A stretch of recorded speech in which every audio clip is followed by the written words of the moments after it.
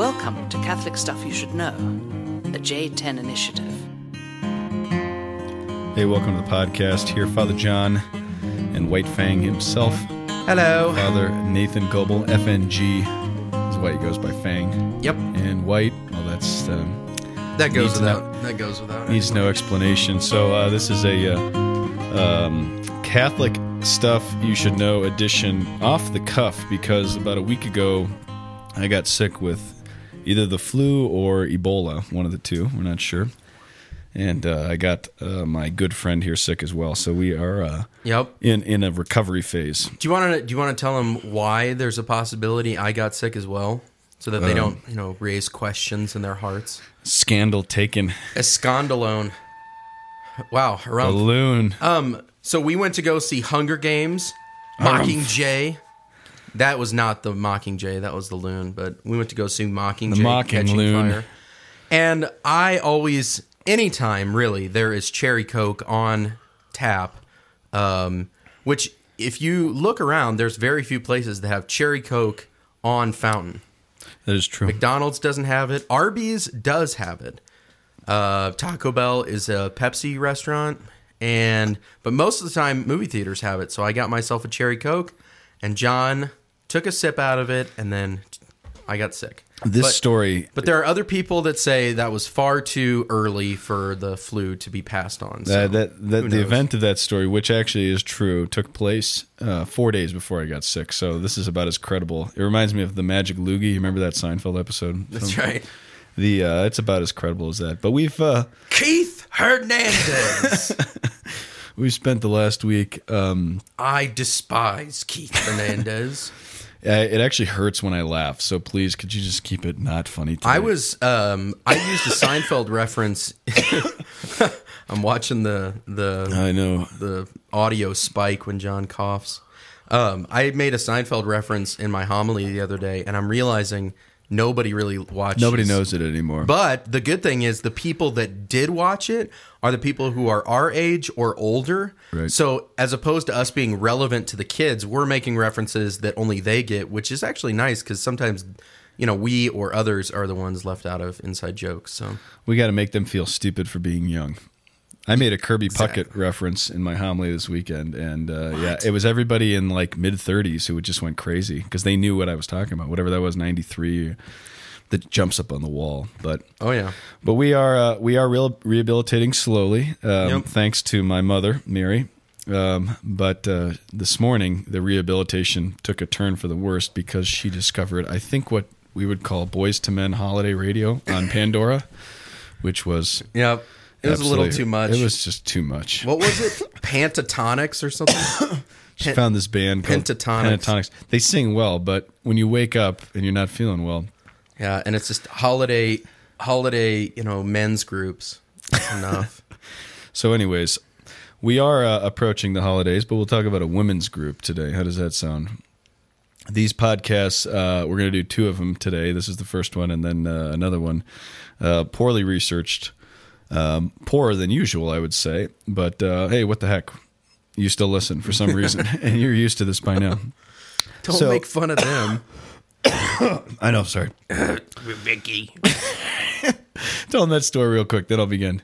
So my buddy Steve Akers, when he was at school at Cal Poly, he had an answering machine, like a legitimate answering machine, and they came back one day, and on the answering machine, it was like, message 1...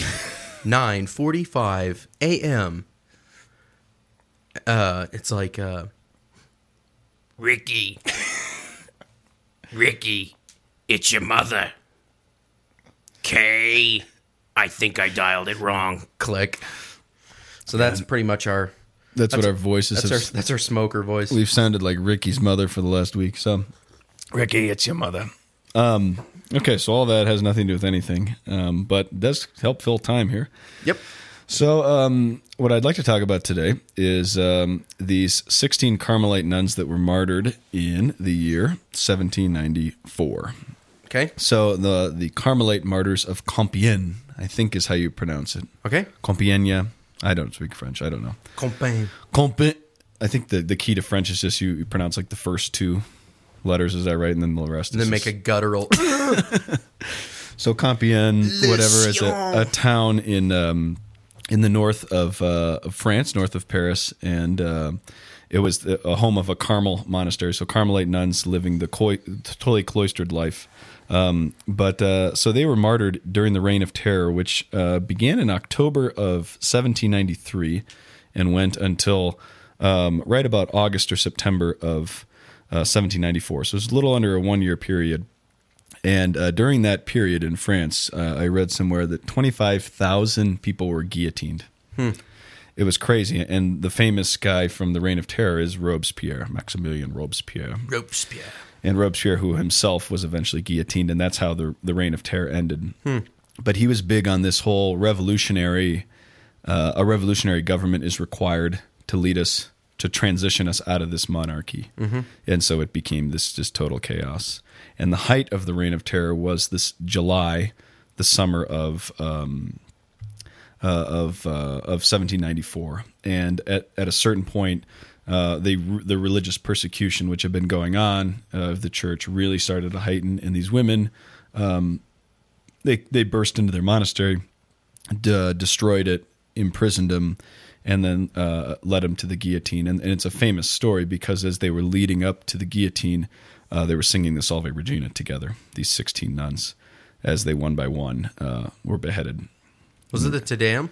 The Te Deum and the Salve Regina, wow. Both of them, yeah. Why did they not like nuns? I mean, were they just upset that as their Catholic school teachers, they swatted their wrists or something? I forget exactly what the charge was, but it's the same kind of things that you hear in the history of.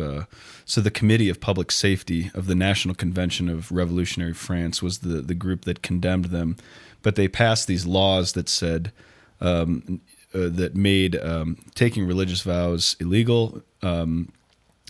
Priests were obviously completely exiled or banned, and they had different priests would come in to say "Veni Creator Spiritu." That's what it was. My bad. That's what they were singing. But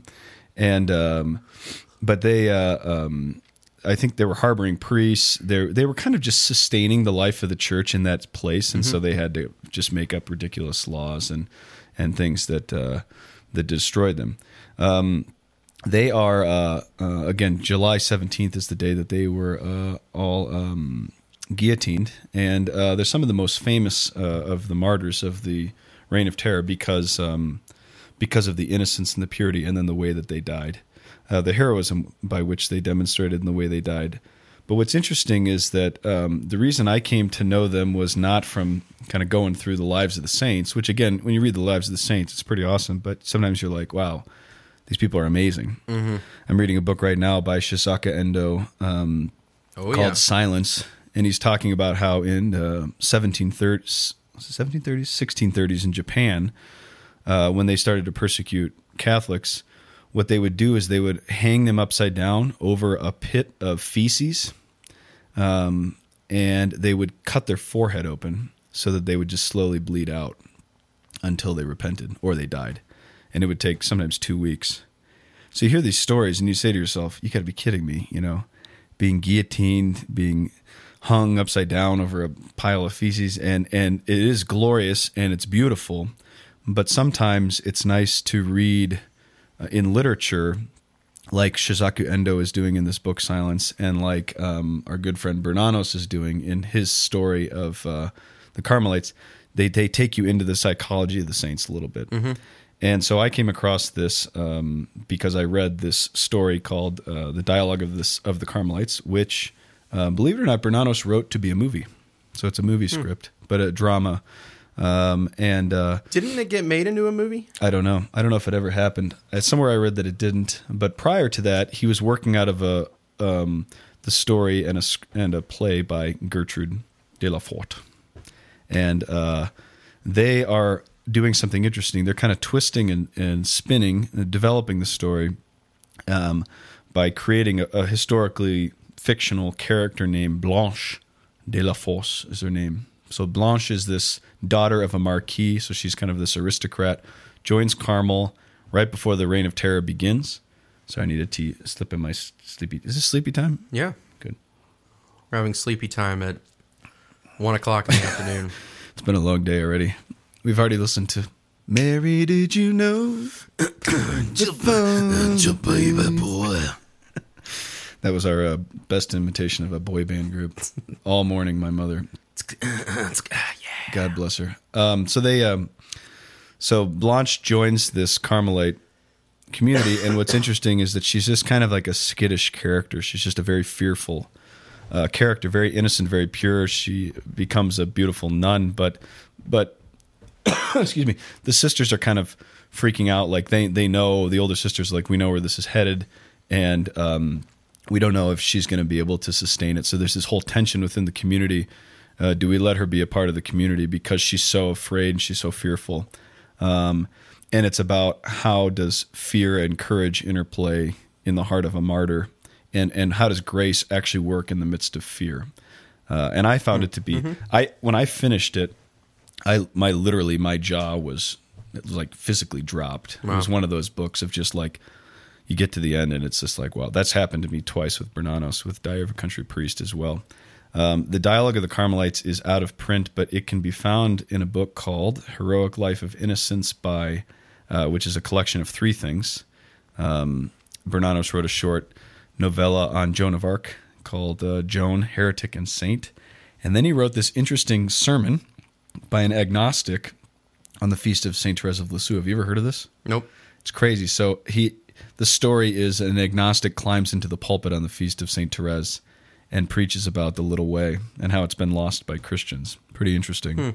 And then the third piece in this collected works is the Dialogue of the Carmelites. So it's a very, very beautiful and profoundly moving thing. But what I found was it helps us understand fear in the human heart and how grace actually works. That people who demonstrate heroic courage are not people who never experience fear, just the absence of fear, right? In fact, Aristotle says that's not even courage. If you don't experience vulnerability, then it's not even, then it's just foolhardiness or excessive rashness. Or you're a madman. You're crazy, yeah. And to watch these women kind of struggle with fear, but then to be heroic in the end, I found it to be a kind of a tremendous and very hopeful and very human approach to the lives of the saints. Yeah, I mean that's part of the reason why I love that movie Of Gods and Men, which is kind of a Catholic cult classic, but it's about a similar story where you have these French, are they Moroccan? I think so. What are they, Trappists or Cistercians, something like that, and they're living, in relation with the Muslims, and then all of a sudden something happens, it's triggered, the Muslims say, get out, or else, we're going to kill you, and they have, you see this interplay in between the older and the younger monks, where, some of them really do want to become martyrs, some of them are kind of like, we should leave now, continue our life, and some of them are like, we have no idea what we're supposed to do. And just the way in which the reality of sanctity is lived, it's a very human reality. And it's not something that's just like, yes, let us all be martyrs and let us go to the firing chamber or something. Like, they get into fights and they yell at each other. And, it's actually quite beautiful if you haven't seen it. It really is. That movie, along with, of course, Calvary, which we've been talking about the last couple months, which moved us so deeply. I think of Graham Greene's novel, Power and the Glory, as well. That literature and art have a way of portraying the humanity of the saints in a way that's really, really important for us. As we desire to imitate their lives, there's a big jump, and one of the great temptations is just to spiritualism, to just say all the right things, do all the right things, and pretend like we're just above fear, above all of these different things, and to say that's not actually how sanctity even seems to work. So. Yeah, angelism. Yeah. I think that's all I got there, boss. That's it? Okay, well, that's good. We are going to give them a short one. We've been getting longer and longer, so I think I can kind of trim her down a little bit here. Yeah, once the effects of Dayquil wear off, we'll move on. You didn't have any today. First day off Dayquil in about, 9 days. So I was like, yuck. Time to fiend off, Yeah. Okay, you got any shout outs before we go? I know, my phone's in the other room. So I got all my shout outs on my phone. All right, well, I'll do a few. How does that sound? Well, first off, okay, have we actually formally congratulated on the podcast Deacon Chris Lebsock? I don't think we have. Okay, well, Chris, I know that you were ordained like 2 months ago. I can't believe it. But congratulations. We know that you listen. We know that you get other people to listen. And we just want to make sure that everybody knows that you're a total stud and you're looking jacked. And that bald head with that white cloth napkin looking like a lobster claw getting ready to grab you for your ordination picture was a delight. So we're proud of you. Yeah, keep doing it. For the listeners who don't know Deacon Chris Lebsock, just imagine Mr. Clean, except even more jacked. Yeah. That's what we're talking about here. And he's going to be an amazing priest for the Diocese of Helena, Montana in June. And thanks to all the guys at the NAC who listen, North American College. The seminarians studying over there, some of the boys listening. Yep. While we're overseas, I want to thank Ray O'Shaughnessy. And shout out to all the London listeners. We got an email from him. And oh, crap. Yeah, that's right. You forgot to check emails? Is that what No, I don't check email. We actually had two people. We had two people send us physical letters, and not this podcast or the next podcast because it's actually at my office. But I'm gonna make sure we read part of those letters because anybody that sends snail mail to the podcast is number one in my book. Yeah, we appreciate that. One other shout out here, and then we'll close it up. This is a pretty cool one. So this is a shout out to Kimberly Martin. Okay, Kimberly Martin, the Martin family are friends of Joy and Brad Farmer, who you know. And this is what her dad wrote me. He said, just over a year ago, Father John, you came out to Children's Hospital to the ICU in Aurora. Thanks to our friends the farmers to anoint our daughter Kimberly. Kimberly Ezra completed her second of 3 surgeries for the treatment of thyroid cancer. She's doing far better than the doctors ever expected, and her surgeon said that this is some of the worst he's ever seen in 25 years of doing surgery on thyroid cancer. So, Kimberly, we are so grateful that you listen, so grateful that you're doing well, and we will definitely, in a very special way, be praying for you this Christmas season. Yep. Sound good? We will. All right. I think that's it. We're done. We'll see you next week. Thanks for putting up with us. Catholic Stuff Podcast at gmail.com. Keep it on Boys to Men Holiday Radio. Stay well.